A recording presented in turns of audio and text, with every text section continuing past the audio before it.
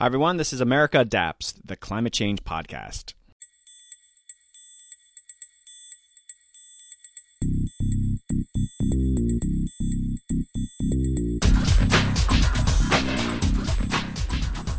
Hey, Adapters. Welcome back to the podcast. In this episode, I'm hosting Dr. Ji-Sung Park, an associate professor of public policy at UCLA. Ji-Sung talks about how rising temperatures impact student academic performance and how the labor markets will also be negatively impacted. Basically, climate change can have real-world consequences on the world's GDP, and it's likely to get worse.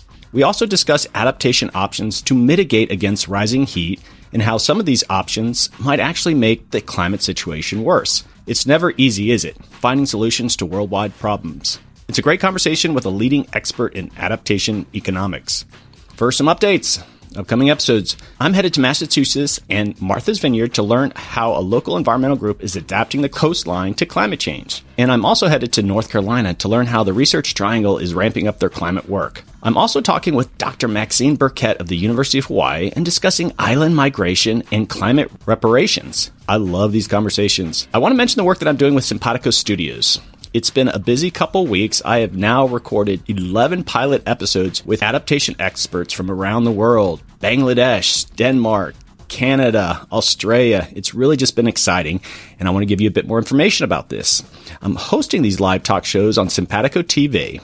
Simpatico is a new software television company that produces live stream talk shows about important business and social problems, policies, and innovations. I will be anchoring, appropriately, the Climate Adaptation Channel, where I will interview academics, policymakers, journalists, researchers, and climate adaptation professionals just like yourself. Simpatico is an invite-only professional network, and I'd like to personally extend an invite to all adapters interested in joining a community of peers. Our television shows will be live streamed, meaning you can interact directly with me, my guests, and other community members in chat during our interviews. I'd also like to invite you, adapters, to join me as a guest on upcoming pilot episodes. If you have a specific problem, policy, best practice, product, or program that you'd like to highlight to your peers, we are ready for your debut on Simpatico. Videos from all episodes are professionally produced, and you can use them on your website and social channels like YouTube. I'm hearing more and more of you are checking it out, and I'm looking forward to learning more about what you do. These interviews have been great. It's connected me to a whole bunch of new networks, and there's some amazing work going on around the world. Let's hear your story. Also, if you're interested in sponsoring a specific podcast or having me speak at a public or corporate event, please reach out. I share stories from the podcast and my own experiences in adaptation. And if you're thinking of starting your own podcast, I'm doing a bit of podcast consulting. It's easier than you think, and it's much harder than you think. So reach out at the website. There's some email that you can reach me at. And don't forget to check out the Podcast in the Classroom initiative we're doing. I've heard from many professors using America Adapts in their classroom. Consider using it more formally with some discussion guides that have been developed for multiple episodes. You can find those discussion guides on my website at americaadapts.org. Yes, it's a personal mission to get more professors and teachers using podcasts in the classroom. Your students will thank you for it. Okay, let's check in with Dr. Ji-Sung Park at UCLA. Hey, Adapters. Today I have a very exciting episode. I'm talking with Dr. Ji-Sung Park. Ji-Sung is an assistant professor in the Department of Public Policy at UCLA. Hi, Ji-Sung. Welcome to the podcast. Doug, thanks for having me. We connected a while ago, and we were kind of brainstorming on some topics to talk about, and we finally got around to doing this. And so, again, it was great connecting in the first place, but I'm really looking forward to kind of sharing the research, and it's just some really important work. Well, I'm glad you think so. I'm excited to talk about it. We're going to be talking about rising temperatures and their impact on the economy, but some other things too. But first, what is your role at UCLA? You're relatively new there, but you're at this public policy office, but what do you do there? Sure. So I'm an assistant professor here. My training is as an economist. I specialize in environmental and labor economics, mostly the economics of climate change. But I teach in the Department of Public Policy, which is in the Luskin School of Public Affairs. You can think, a combination of economists, political scientists, sociologists, people who are interested in trying to use, science and data to try to help understand social issues and design policy. So I teach in this department, and also most of my time is at the moment on research, looking at issues that in some ways have to do with climate adaptation, which I know we're going to talk about. So how did you, you're relatively new to UCLA. Yeah. How do you, were you from California? Why did you select UCLA? So you're going to have to stop me if I get too autobiographical, Doug. People like that stuff. Okay, well, where I'm from is kind of a loaded question. So my parents are from South Korea. So they came to the U.S. as grad students. I was actually born in Ohio and grew up in the Midwest. I grew up in Lawrence, Kansas. I don't know if you've ever been there. No. Home of the Jayhawks. Another reason why I'm a huge basketball junkie.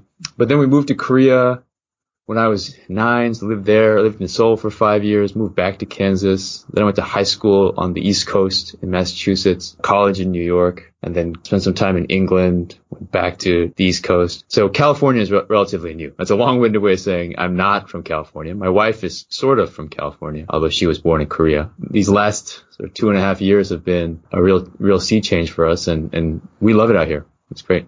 Boy, that is the most humble way of describing your history, especially your academic history, that I've ever heard.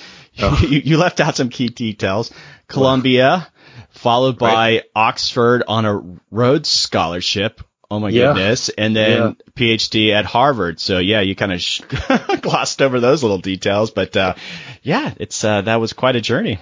It has been. And look, Doug, I don't want to spend too much time on that, but let's just say some of it is hard work for sure, but a lot of it is just an accumulation of luck and good breaks. And I'm very fortunate to have had those opportunities. And hopefully we can direct that human capital. Hopefully we can talk about human capital on this podcast too, but direct it in a way that is useful to society. All right, so let's just jump into some of the work that you've done, and I kind of want to start it off with, and you gave me a bunch of material for homework, and I do a lot of research before, and this is great. Sorry, it's the professor thing, I can't help it. And I looked at most of it. I don't think I got through all the academic papers as quickly as I should have, but I actually love when people share more of the news media kind of stuff, New York Times articles and those kind of things, because those journals do a good job of framing what you're doing a bit better than an academic paper in, more broadly. And so I want to start off that there was a New York Times column by Nicholas Kristof, the very famous New York Times columnist, been around for a long time. And then you were right there, mentioned prominently right at the top. He was talking about some of the work that you're doing. So could you explain what he was talking about? What was he highlighting there? Sure. So obviously can't do it as well as he did in the piece, but I think the main point is that climate change, we usually think about climate change in terms of melting ice sheets and rising sea levels and hurricanes and maybe some crop failures here and there. You see a picture of an emaciated polar bear. He was trying to highlight some of the recent research, which it is quite recent and includes some of my own, that really tries to focus on what climate change might mean for just the everyday of human beings, and specifically on how extreme heat or hot temperature affects just human performance on a variety of things. I think in that particular piece, he was talking about my paper on New York City public schools and student performance. And I'd be happy to go into, any or all of the details. But the basic finding there is that, high school students taking this really important exam is called the New York City Regents exam. Think of it like an AP Light. You need to pass a handful of these to graduate from high school. And it turns out that after crunching, 4.5 million data points, I found that, if you were unlucky enough to take this exam on a hot day, say a 90-degree day, you were substantially less likely to pass that subject, which actually had a ripple effect in terms of the likelihood that you graduated from high school, at least for the median student, which, we're talking underrepresented minorities who aren't really, whose likelihood of going to college was quite low to begin with. And so Nick did a great job in that piece of really just bringing more attention to this maybe underappreciated fact that the direct impact of hot temperature on human beings, whether it's through cognitive effects or just physiological exhaustion or something else, may actually be an important piece of the climate change puzzle. And this might seem obvious for folks, but this is New York City, but I'm sure this is something that could happen elsewhere. But how does climate justice and climate equity play into this? What's the kind of the implications there? Yeah, so there's a lot we could unpack there, Doug. And by the way, I'm sure you have this a lot with professors. You ask about their research, it's like opening a Pandora's box. You can't shut it again. So if I go into too many details, just stop me. But it's not just, because it's also not just this particular study. We did a follow-up with College Board and a co-author of mine at Brandeis, Josh Goodman, looking at the entire U.S., so not just New York City. And it turns out, this phenomenon of heat affecting students is quite pervasive, first of all.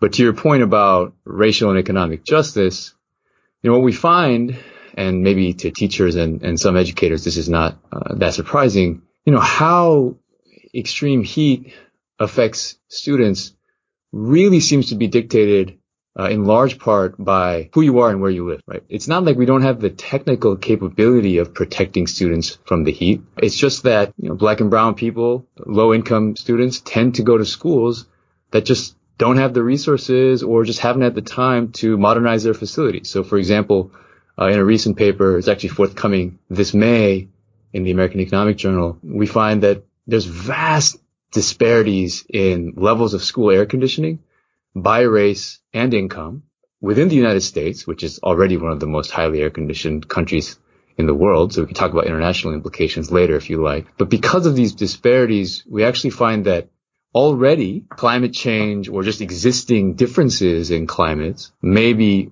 exacerbating racial achievement gaps. But we've known for a really long time that educational attainment is a fundamental ladder to economic mobility and success, both in this country and elsewhere.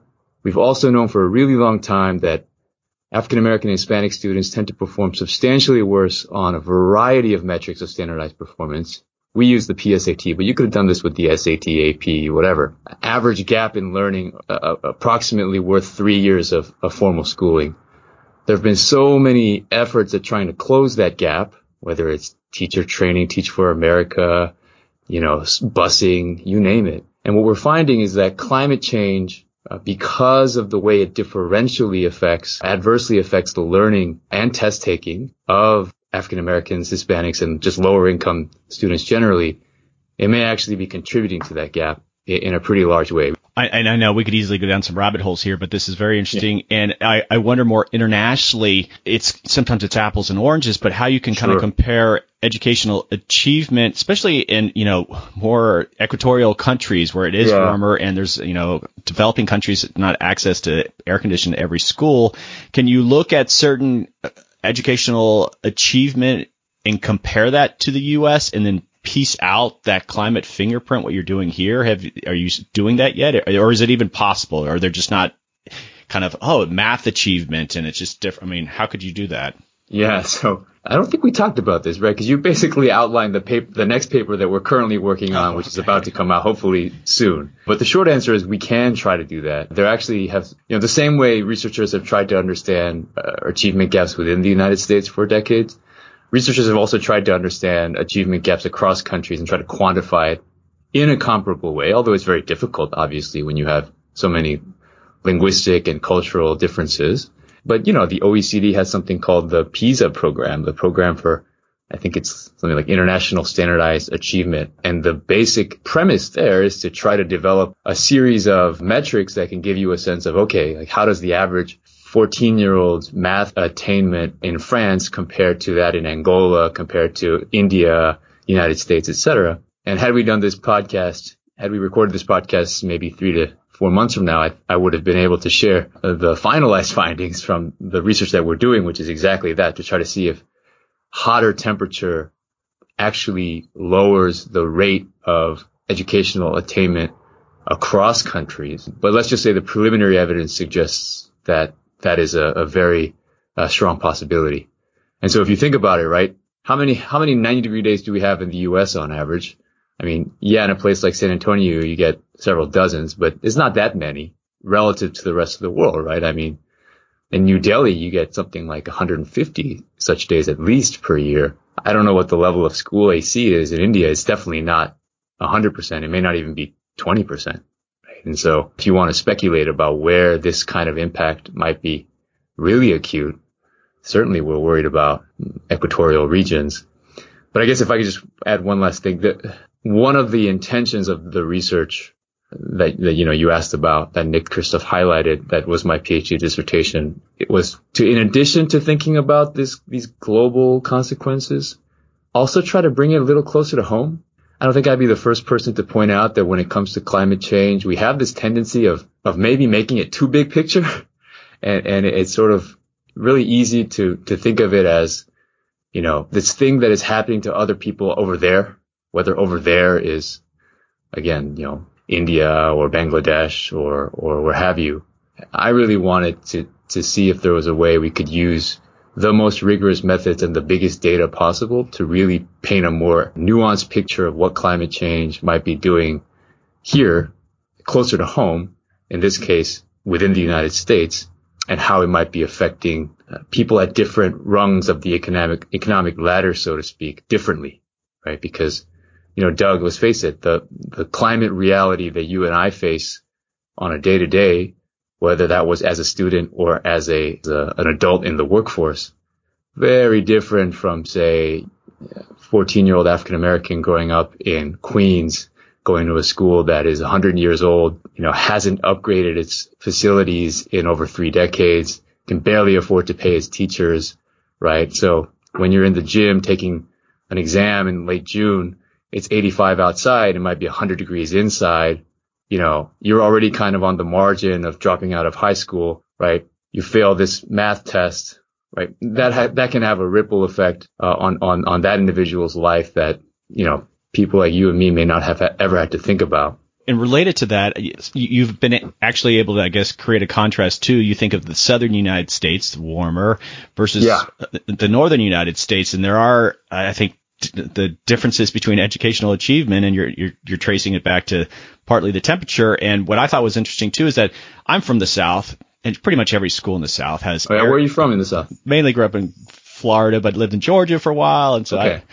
You know how hot it gets. Okay. It's murderously hot, but most, if not all, have air conditioning. But just right. Most people think, well, now they have air conditioning, so there shouldn't be any differences. But you've been able to sort of parse out differences in, like, it doesn't quite make up, even if you have air conditioning schools, because there's such things as, like, when you go home, sure. You're in different temperature regimes and it affects your body. Is that right? It doesn't solve all your problems by just sticking AC in, right? I think that's right. So let me just take a step back. Couple of broader points before I launch into AC. First is, by no means does this research try to suggest that everything is driven by temperature, right? I mean, there are very big differences between the North and the South, whether it's in terms of history or educational institutions, what have you, that, probably play a really big role, a much larger role, frankly, than climate does. We just wanted to say, hey, look, maybe climate still is also a part of the problem because it hadn't ever been looked at that way. And you're right.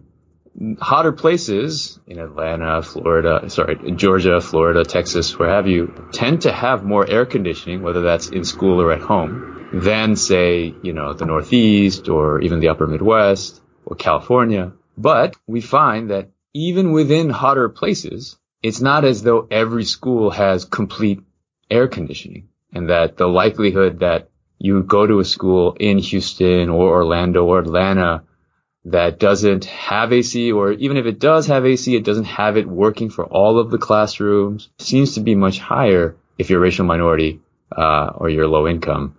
I mean, the other part you mentioned is also access to cooling at home. We know that access to air conditioning is driven by differences in income and sometimes constraints in income.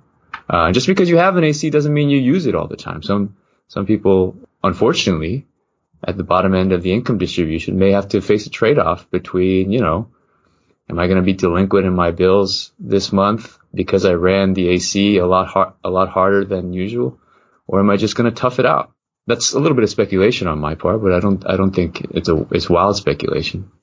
This equity issue, I find it interesting, especially the New York example, and I wonder, people are interested in research that backs up, because with climate change, a lot of it's just projections. What happens 30 or 50 years? You're looking at things right now. And if someone's taking a test and your study says, they're not going to perform as well when there's these higher temperature days, can they use, and I know you're an academic and you don't necessarily want to speculate on these things, but if I was a parent, I mean, it seems like if you wanted to sue the school district for allowing the test to be taken on they know a hot day's coming, you should put it off. Could they use your research to sort of back up influencing this behavior? It seems like you're there providing some quantitative data on the impacts of testing during when it's hotter? I mean, yeah. I mean, I guess you've always got that. Can't really control what people do with your research problem. But that's not a bad thing. If it led to policy changes, it's like we're going to be sensitive to the weather. Of course. So let me see if I can not over editorialize, but so first of all, I think I'd love to, if we have time, Doug, I'd love to talk about your take on this sort of balance between, for lack of better framing, negative and positive emotion when it comes to trying to solve climate change. I just have this gut sense that we're a little out of balance on the negativity side of things. And of course, when there is equity to be redressed, obviously that is going to entail some amount of confrontation. But I would also like to make sure we're focusing on the solution side as well. So that being said, absolutely. I mean, look, there have been reports, whether in the New York Times, Washington Post, among teachers' unions, of these kinds of conditions in classrooms affecting students. Teachers have been observing this and complaining about this for a while. And here's the challenge with something like temperature. It's really hard to convince someone that, well, what you observed was not just some anecdotal fluke, right? It's like, unless you have definitive data and you've run the analysis so that it's, in the academic parlance, quasi-experimental, or as close to an experimental setting as you can get it, that allows you to say X caused Y as opposed to merely correlations. You're trying to argue something that someone can just say, well, are you sure that it was temperature that caused your son or daughter to perform worse, right? I mean, how do we know that? And so one of the motivations behind the study, and the reason why, I spent as much time as it took to get this data, to build the relationship with the data providers, and to go through the necessary steps to make sure we're, using this big data and setting up the pieces in a really rigorous way, as many others in the applied economics literature are now doing, was so that we could provide as sort of robust an evidence base as possible, so that, if this comes up in a parent-teacher conference, or someone is trying to decide whether or not, his or her local school should in fact fund a bond measure to improve AC, now you have some data, right? I hadn't quite thought about suing the schools for not having changed the time of the exam. I mean, let's think about that. It's worth bearing in mind that these exams are usually very highly synchronized. And so if it's synchronized across the entire state, for example, you need to do a lot of coordination in advance to know whether it's worth trying to reschedule, if not every part of the state is going to be hot on exam day. An interesting finding was that in New York City, I actually found that teachers seem to be fudging the grades a little bit for students who are just on the pass-fail margin. So basically giving them a little bit of a boost. If you say you need to score a 65 to pass, but it was a really hot day and you got a 63, they were sort of giving a little bit of extra credit here and there so that the test would pass and the student wouldn't fail because of it. And there are ways we can actually show that. Climate inflation. Something like that. But that to me, I can't know what the teachers were trying to do, but that's certainly consistent with this recognition that, oh man, it's not fair for Johnny, who, came to class all the time and tried really hard, who just happened to take this exam on a really hot day. I don't think it's fair that he should fail out of high school and have to retake 11th grade because of this. If I have some discretion, I'm going to try to prevent that. That at least seems to be one story that's consistent with the data. And again, you're doing this research, but I just think about the real world implications. And someone goes to a school board meeting, holds up your paper and says, this is after the fact that their child takes a test. My son did poorly on this test because of climate change. And if I understand your research right, there maybe not her individual case, but there is some truth to what she might be saying. And I just, it could ricochet into policy decisions going forward, which I think would ultimately be a good thing. The last time I checked, New York City, the de Blasio administration put quite a bit of resources, pledged quite a few resources to improving school facilities and specifically air conditioning. So, hey, maybe, if this and other research helps nudge us toward thinking about, climate resilience in schools, that's great. I think that's great. I don't know enough about the legal world to know whether that kind of that court hearing about, retrospective student performance would hold up. But yeah. You better be careful. You're going to be called as an expert witness in some civil educational case. I'll deal with that problem when we get there, I guess. And, reading your stuff, it just got a lot of things flowing in my head, usually sort of worst case scenarios, but I just did an episode, well, it's about a year, but I did an urban forestry and adaptation episode in New York City. They took me around and just learned how the city and some of the groups up there are using urban forests to mitigate and adapt to climate change. And it just, reading your research, the city could make an argument that, investing in a strong, robust urban forest could actually improve educational achievement. That's kind of like how I read your paper. I'm like, that's another angle on urban forest. Yeah, and that's another paper that I hope to write someday. I mean, to test the hypothesis. Wow. It's a little harder to figure out how you do that. But absolutely. I mean, look, one thing I really want to stress about the research so far is that, okay, if we find that extreme heat affects students or it affects workers, etc., that doesn't necessarily mean that therefore air condition the crap out of everything. That's not necessarily the implication. It's that, okay, let's think creatively and holistically about cooling. And to the extent that there are ways you can achieve that cooling without adding carbon emissions, absolutely. And so I'm not an expert on the temperature effects of greening, but my read of that literature is that absolutely if you have more urban tree canopy, that cannot hurt. And there are other positive spillovers that come from having more trees in a neighborhood. And so, that's just like one of those great win-win examples where you could potentially increase climate resilience and also a whole host of other health and psychological indicators. And it also just looks nice, right? I mean, New York City today looks a lot better just as a citizen walking around than it did when I was in college. And part of that is because of all the trees. Okay, so I want to pivot a little bit. I want to, step back and look at this issue more broadly. And there's all sorts of things I want to talk about with you. But I guess you're going to have to clarify what research that you're currently doing. But some of the information that you share talk about the effects of climate change and specifically heat on the labor market, literally how productive are workers. And I got all these things in my head. I was thinking like the GDP and tying, a certain amount of temperature rise, will that lower the gross domestic product. And if you want to sort of maybe define some of these terms, it might be helpful for some people. But sure, that if the temperature goes up, then the GDP could suffer because labor productivity goes down. And could you maybe just elaborate a little bit on what you're seeing there?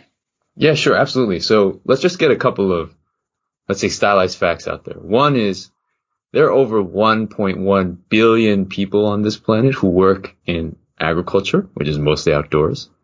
There's something like another 150 million people who work in construction and another 100+ million who work in manufacturing, which typically doesn't have air conditioning. And so you add that all up, you think about, okay, if hot temperature reduces human productivity, say 1% per degree Celsius, which is sort of on par with the magnitude that I find in the student research, and also we found, researchers have been finding in other laboratory settings and other settings.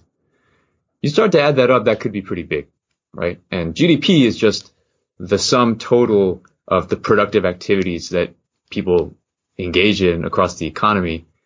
And the lion's share of that is driven by human labor inputs, whether that's cognitive or physical. And so, yes, I've been interested for a very long time in trying to quantify the economic impacts of climate change or the implications, whether it's at the macro level of GDP or more micro in terms of individual workers. And an important sort of piece of context there is that, the way we as a research community have been thinking about, and the policy community have been trying to quantify climate damages, hasn't historically included this possibility. I don't know if your listeners are familiar with like the social cost of carbon. I don't want to lecture too much. I mean, very briefly, I'm sure some are familiar, but sure. It's like if you add up all of the bad things that climate change does, put a dollar value on them, right, and sum that up over the entire world and all future generations, and discount it back to the present, and divide it by the number of tons of CO2. That's the social cost of carbon. It's like the economists' attempt at trying to put a number on how bad climate change is going to be for society. That's the social cost of carbon, right? And there are many dozens, if not hundreds, of researchers and climate modelers and economists teaming up to try to get a good estimate of that number. And that number is important because that informs how, from a cost benefit standpoint, how serious we want to get in terms of reducing carbon emissions, right? Do we just want to put a carbon tax of $50 a ton, or should it be $500 a ton? Or should, we go to the extreme of revolution against capitalism, in quotes, right? And so how bad of a problem is climate change? That's the social cost of carbon. Almost all of the numbers that are out there in terms of the social cost of carbon at the moment do not include possible labor productivity impacts, at least not that I'm aware of. And so, yeah, I'm interested in trying to see whether that's a thing, and we're actively at UCLA. We're actively engaging some of that research. Well, what kind of comes to my mind, and I recently had some people on from the Federal Reserve Bank. Obviously, primary driver in the U.S. economy and the world economy.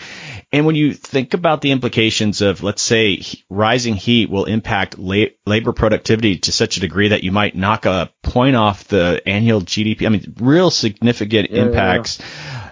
You think they would be all over it. And, the Fed is starting to think more about it, but are you hearing more of these conversations? And I guess you are, but that's a pretty big deal. Most of the time on environmental causes, there's big players in the economy who just kind of ignore these kind of things. But here, the implication of this work is sort of saying this could have massive implications for the world's economy. Are people on it? The World Bank, and I'm just thinking, don't they want to prevent this kind of impact on the world's growth?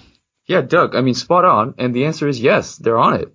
Okay. We could argue about whether they should have been on it sooner, earlier or not. But yeah, I mean, I'm really encouraged by, just last fall, the San Francisco Fed held its first ever Economics of Climate Change conference. I was supposed to go to that. I couldn't because of health reasons, but that's a really encouraging sign. I mean, the World Bank, I had the opportunity to work with the World Bank as an independent consultant several years ago when they did, I believe it was the first, climate change and poverty conference where there was an entire session on heat and productivity. So we're getting there. Well, ideas diffuse slowly. Right. People change their minds slowly. I mean, what is it that there's like that meme of the 3 stages of scientific discovery? It's like at first, the reaction to an idea is that can't possibly be true. And then the second stage is something like, okay, that's plausible, but not that important.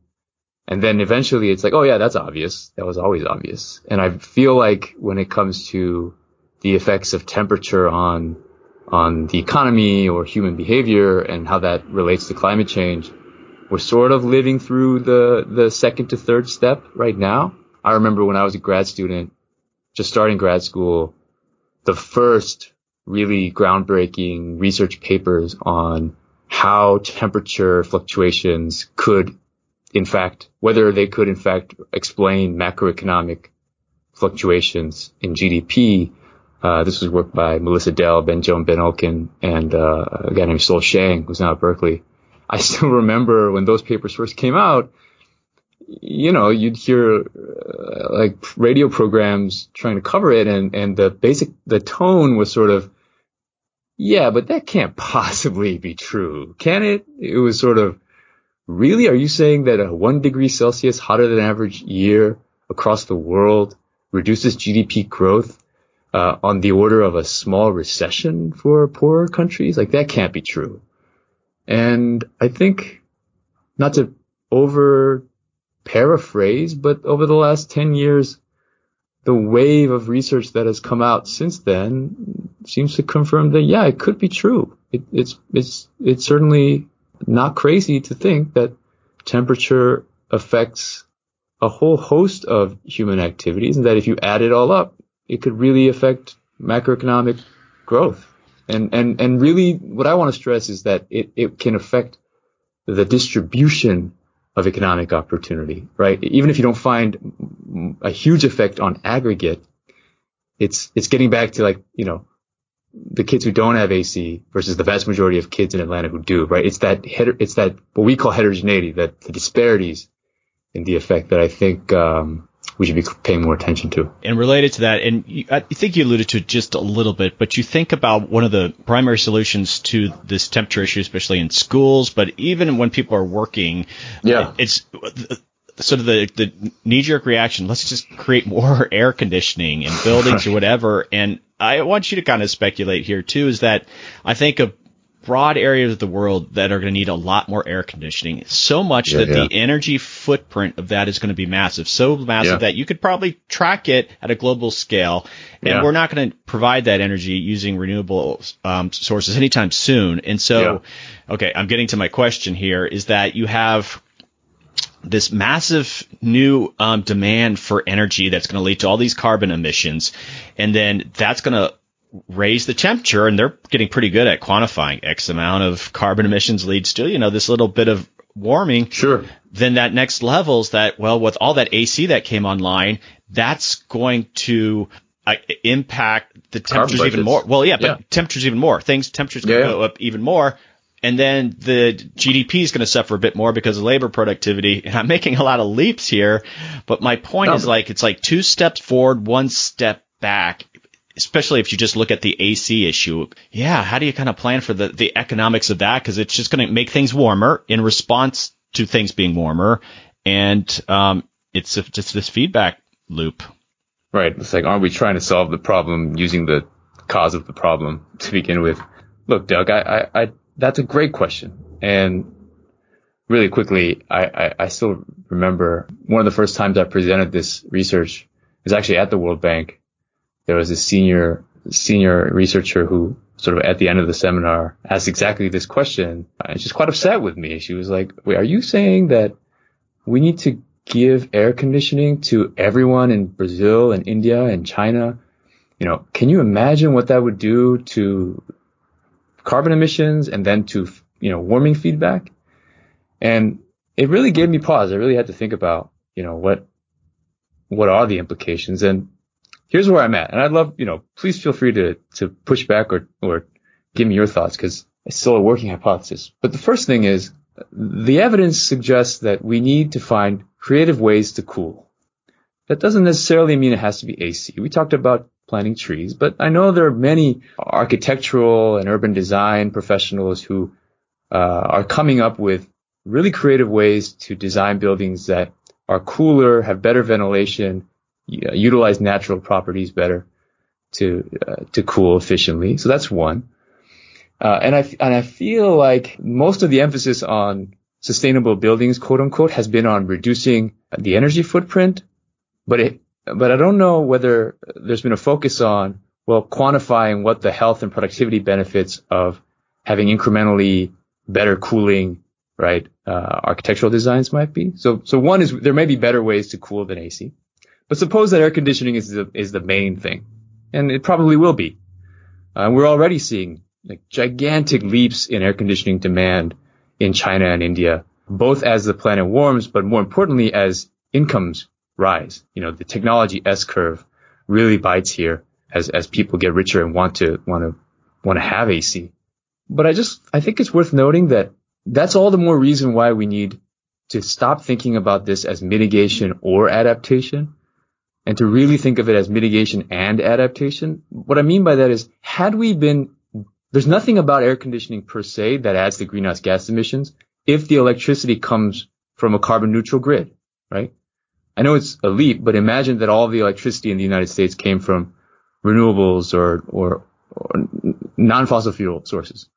Then you can have all the AC you want, not a problem, right? And so that's sort of yet another push for aggressive mitigation as a premise. But I guess what I say is, you said 2 steps forward, 1 step back. Yes, but if the 2 steps forward involves saving lives or preventing a lifetime's worth of adverse economic ripple effects, especially for the bottom end of the income distribution, whose contribution to the climate change problem has been relatively minimal. I feel like the fact that we haven't acted on mitigation should not be an excuse for us to think clairvoyantly about how we're going to help people adapt to extreme. That's a lot of speculation in there, but well, and does that make sense? I get it, and I agree with you, and I think most policymakers would agree with you. It's like, you're thinking about people's well-being today, but you also have to sort of think what's baked in the future if you accept that sort of higher emission level. What sort of misery are you guaranteeing because you think you're helping people today? And again, that's an important point. Can I just add something real quick? Sure. The first thing to note is, again, and not to be too much of an economist here, if we've corrected the carbon market failure, the climate change market failure, by putting a price on carbon, the amount of AC that the market decides to add in that world shouldn't be a problem. That's one. Now, of course, we live in a world where we don't have the ideal social cost of carbon, price on carbon, and the politics of a carbon tax or a cap and trade are murky at best. I get that. But if you want to talk big picture, if we have the right price signals in place, if we have the right price of carbon in place, what individuals decide to add in terms of air conditioning, that shouldn't affect the long term, because that should be priced in. The second point is, I think there are some misconceptions about what percentage of total emissions come from air conditioning. I wish I had the numbers. I don't have the numbers off the top of my head, but I know there's a professor at UC Berkeley, Lucas Davis, and his team have done some really, really cool work on trying to quantify AC-related electricity demand. And they find that it's not trivial by any means. It's certainly not trivial, but it's also not like 50%, right, of global emissions. So just to keep, some perspective on where all that comes from. And then finally, if you really want to talk big picture, I don't know if there's ever been a concerted policy push to try to create innovative solutions for low energy, high energy efficiency air conditioning technologies or cooling technologies. And, you can even talk about like cooling vests, for example. I don't know if we've had that push yet. And so that if we had our pick of big picture policies, I think there's a world where you can alleviate quite a bit of suffering over the next 30 to 40 years, while also not really posing too much of a problem for long-term warming. Does that make sense, Doug? It does, and I just think I'm trying to remember dusting off my own environmental economics back under my undergrad, but just the notion of the textbook that you're using as a doorstopper. Right. No, I enjoyed that class, but the notion that when we start to use more AC to solve this problem, and then people find ways, and especially, let's say it makes it more efficient. We can produce more, like as much AC with less energy, but then I don't even know what the economic term is, but then I think they use cars fuel efficiency as a good example of this, but then you end up, you drive more because then all of a sudden the net use of carbon still has gone up, even though everything's more efficient. And I think of some of those places in the Middle East, they're like air conditioning whole outdoor plazas. Yeah, I mean, that's a little absurd. But it's absurd, but I'm saying as more people think of AC as this true adaptation and response, maybe that's the direction they go. And yeah, that would be problematic, because all of a sudden we thought we were getting these efficiencies in using AC, and then it just it kind of grows out of control. So yeah, but let me just, again, I don't want to be too much of a stickler on this point, but I want your listeners to really grasp this. If we have the right price on carbon, whether that's through a cap and trade system or a carbon tax or some hybrid that, has ways to recycle the revenue so that lower income populations are not hurt. If that is in place, what you just described should not be a huge problem, because it should have been designed in such a way that the price signals mean that people aren't, right? Either the electricity is going to be mostly from renewables so that you can air condition everything you want, and that will not necessarily add to greenhouse gas emissions, or the price of electricity will be sufficiently high that it will not make sense to, create a artificial ski rink ski slope in the desert, Right. right? And so really the challenge of policymakers is just to build support systems for low income households who do really need air conditioning for basic necessities, like not dying during a heat wave, right? Or being able to go to sleep before the night of a really important exam, right? Like that kind of cash transfer or AC sort of assistance subsidization program, that can go a long way toward helping adaptation without having to worry too much about these runaway air conditioning causing, incrementally more warming scenarios. At least that's my view, but that's admittedly speculative. So I want to really pivot strongly here and talk about adaptation in an academic setting. And you're at UCLA now. And so how is UCLA approaching training people to be professionals in the field of adaptation? It's a great question. So let me just start by what I'm most familiar with, which is on the research and policy side. We're just in, I guess, a couple of months in May, we'll be hosting the first of what we hope to be a series of research symposia on climate adaptation. So it's on May 8th. Hopefully you can put a link on your website or something. For sure, yeah. But the idea here is to have a gathering of minds across disciplines to discuss cutting edge research that can help, as you were mentioning before, set the big picture direction and strategy for adaptation, given all of the concerns that we've talked about here and you've talked about on other episodes on your podcast. So we're really trying to lead to help generate more conversation on the research front. But we're also trying to design it in such a way that it can plug in as seamlessly as possible, although that's aspirational, with the policy community. Right now we're at the Luskin School and the Luskin Center, for example, we're actively working with the California state government, whether it's the Division of Labor or the Strategic Growth Council or Cal-OSHA, to see how research can be used to help better target adaptation policies that already exist or help design new adaptation policies that should exist. So that's a real point of emphasis for us. You asked about training though, or go ahead. Well, I was just going to, and this is what I'm finding too. I have this conversation about how universities are bringing adaptation, and what the model really seems to be is that you have professors like you just doing cutting edge research. You bring in graduate students just to help with that. But how's it? And maybe UCLA isn't just taking this approach, but is it filtering down in the sense of like programmatic work or course work? Is it? I mean, you can identify research, I'm sure, pretty easily where you want to go. But is there more? Is it being baked into the school? Yeah, and the answer there is yes, although baby steps, right? Let's be honest. I think I remember when I was an undergrad at Columbia, which was one of the leading sort of institutions when it came to environmental policy, sustainable development. And there was like one class on environmental economics, and there certainly was not a class on climate adaptation. And that wasn't that long ago. We're trying to build that kind of curriculum, absolutely. I mean, in my graduate seminar, we try to talk about climate adaptation, both from the research angle, but also in terms of applied policy in everyday life.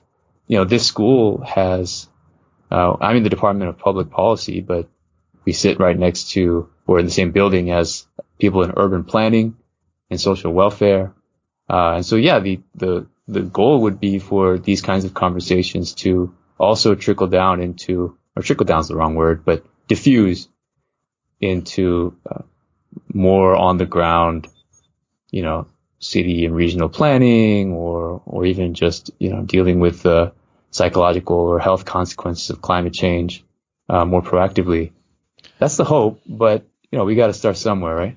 Right. And I encourage you to do it because you think about how students go around picking it, let's say even a graduate school, they're like, oh, I want to get at wildlife management, and there's these programs there, and right now it's still kind of a challenge. They have to hear about individual work being done by a professor, and you might have some grant money that you can bring in a graduate student, but it's you're a lot of universities are really missing out because they're not offering these programs. And, the programs need to be designed because you're going to fill it with classwork. It's like, Right. what does it mean to have an adaptation master's or a PhD? That still remains to be seen. But I hope programs like yours are kind of figuring that out. That's 5-10 years from now, we're going to start seeing more of those.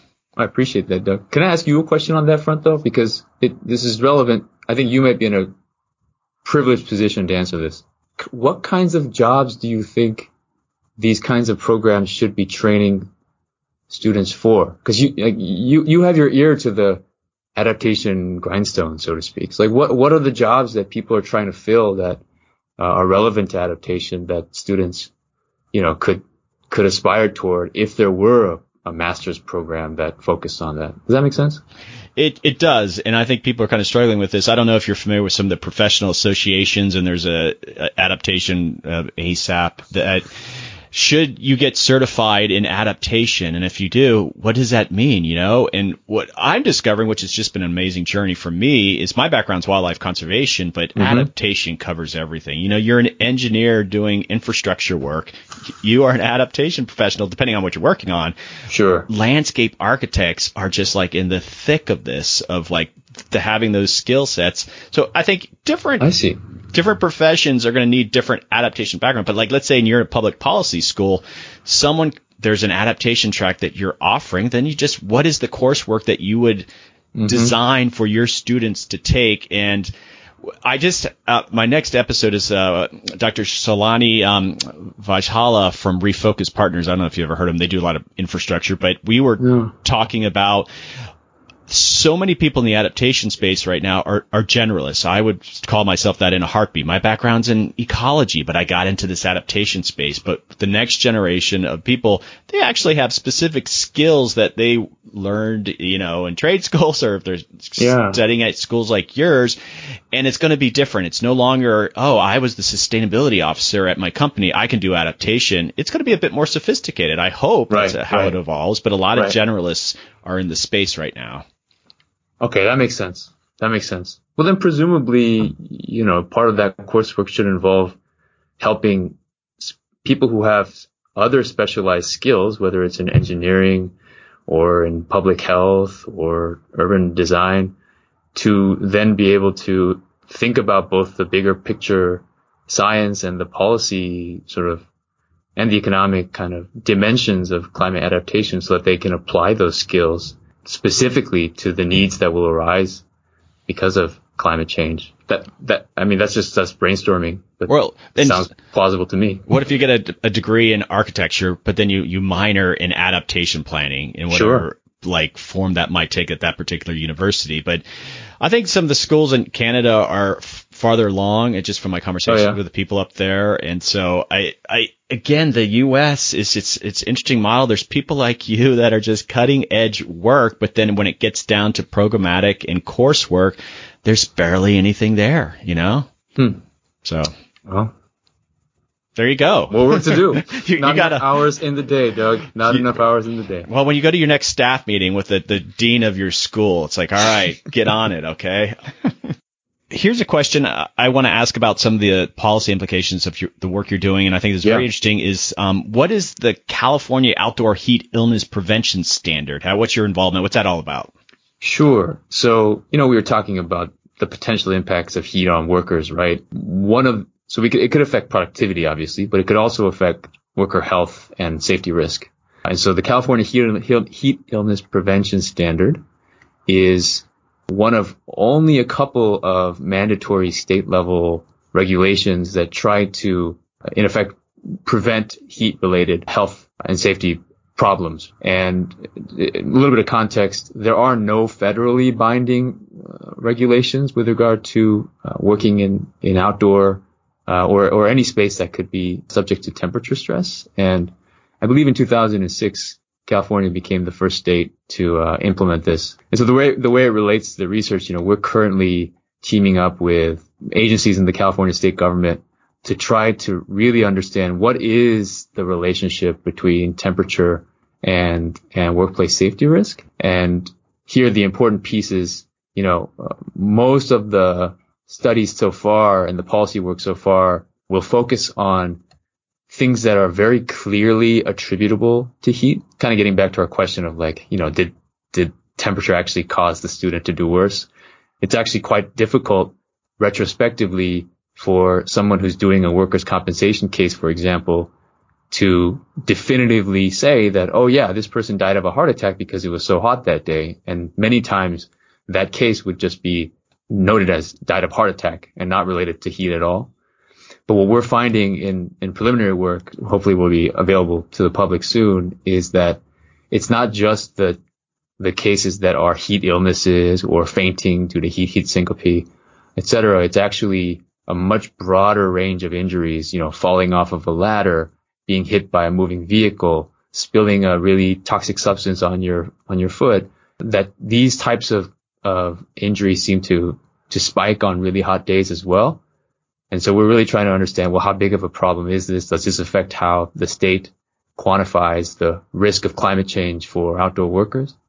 But then also we're trying to see whether policy has a role to play in preventing that. There is a world in which policy action can really help both workers and firms, but there also is a world where the policy, if not designed properly, can actually end up having unintended negative consequences too. So we're really trying to do a rigorous evaluation of whether that particular policy worked, and also what the implications are, if any, for federal and international regulation. I mean, last summer was the first time ever that Congress at least discussed in committee hearings a potential federal bill to address increased heat-related workplace safety risk at the federal level. And I anticipate that, there will be growing attention to this topic because the world is getting hotter by the year, and a surprisingly large number of people, as I mentioned earlier, work in sectors and jobs that expose them to heat. And so, yeah, that's the policy and the research. It'll be interesting as other states take up their own and how we can compare, like, oh, this is not a very rigorous one. This is more rigorous, and what's relevant to a particular state. But yeah, those things are coming. Yeah. And if I could just end with one note of caution, I mean, what we do want is to see if there are ways policy can help workers, particularly those who may have limited bargaining power, make sure that they're not exposed to undue safety risk in a warming world. What we don't want is for the policy that was intended to help these workers to actually lead to higher risk of unemployment because it accelerates automation, for example. And so just really trying to think carefully about what the optimal policy design and mix of regulation versus other solutions is something that we're actively thinking about at UCLA. It's always exciting for me to talk with a fellow podcaster. You were a podcaster, right? Oh, dabbled in it experimentally in grad school. Come on, tell me, what was the name of it, and is it still available? It's called Sense and Sustainability, like the Jane Austen novel.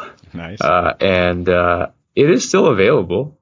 It was just, I think master's student in Oxford, just getting excited about. That was right when the podcasting sort of craze was starting up, and yeah, we had a series of episodes on sustainable development, broadly construed.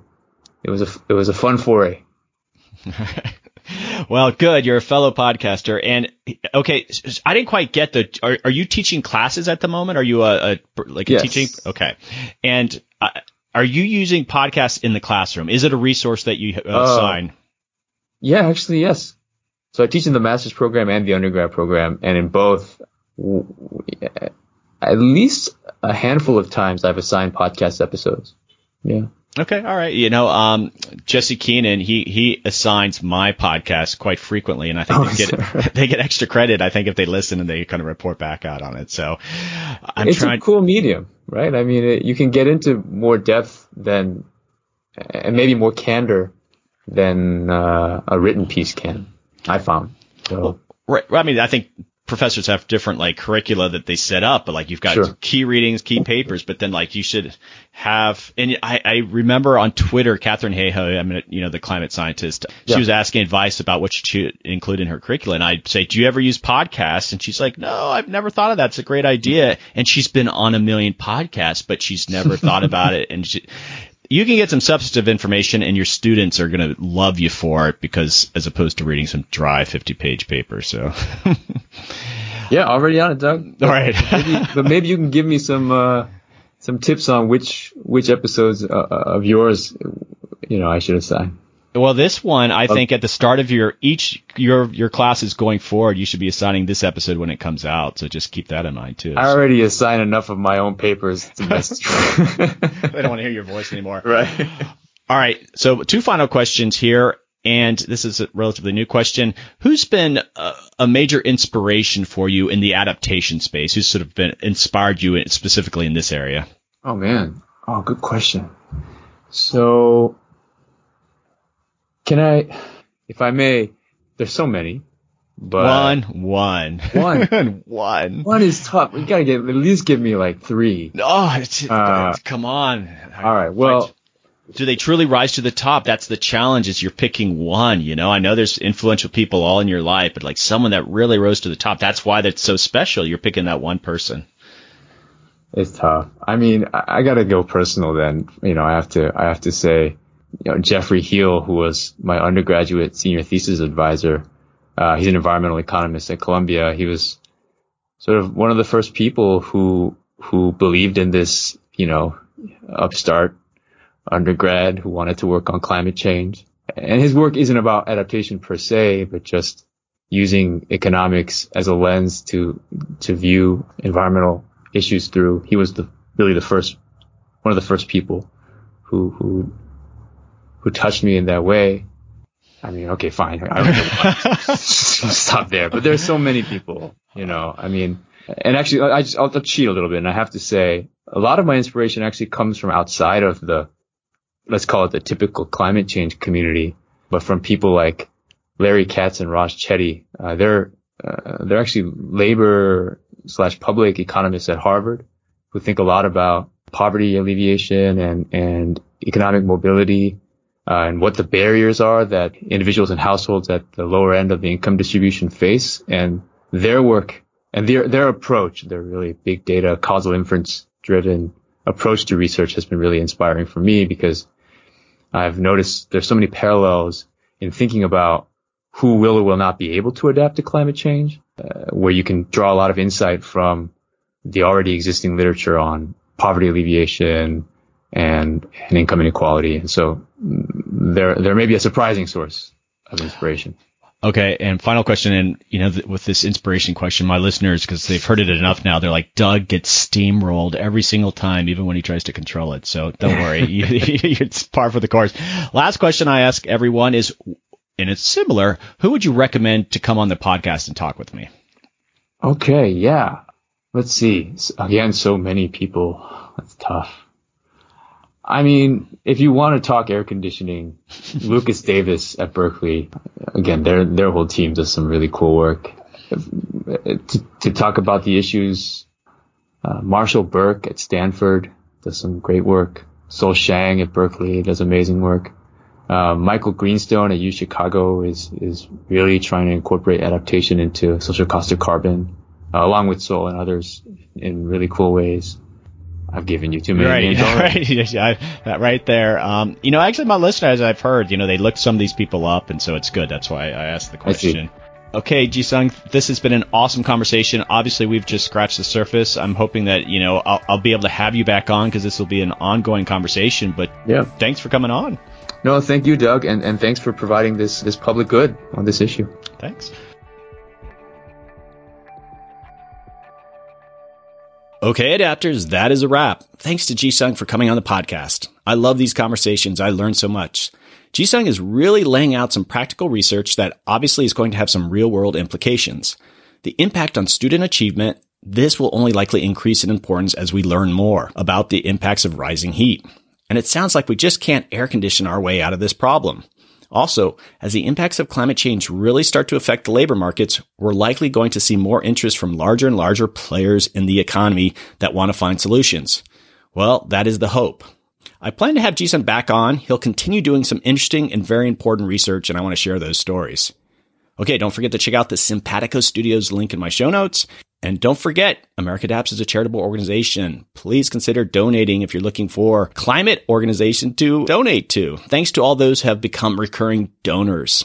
Some final housekeeping. Don't forget to join the Facebook page of the Facebook community group. The group is private, but just search for America Adapts and ask to join, and I'll approve you right away. It's a chance to hear insider info on the podcast and to see what others are sharing on the wall. I've had some great conversations come out of that, and people share when they go to other conferences, and we have some conversations around those things. And so, yeah, check it out. On that note, I love hearing from you. I mean it. Just say hi. If you have an idea for a guest, let me know. If you want to brainstorm about an activity, let me know. Seriously, it's the highlight of my week, hearing from you, and sometimes it leads to really cool things. I'm at americaadapts@gmail.com. Send me an email. Check out the website at americaadapts.org. Okay, adapters, keep up the great work. I'll see you next time.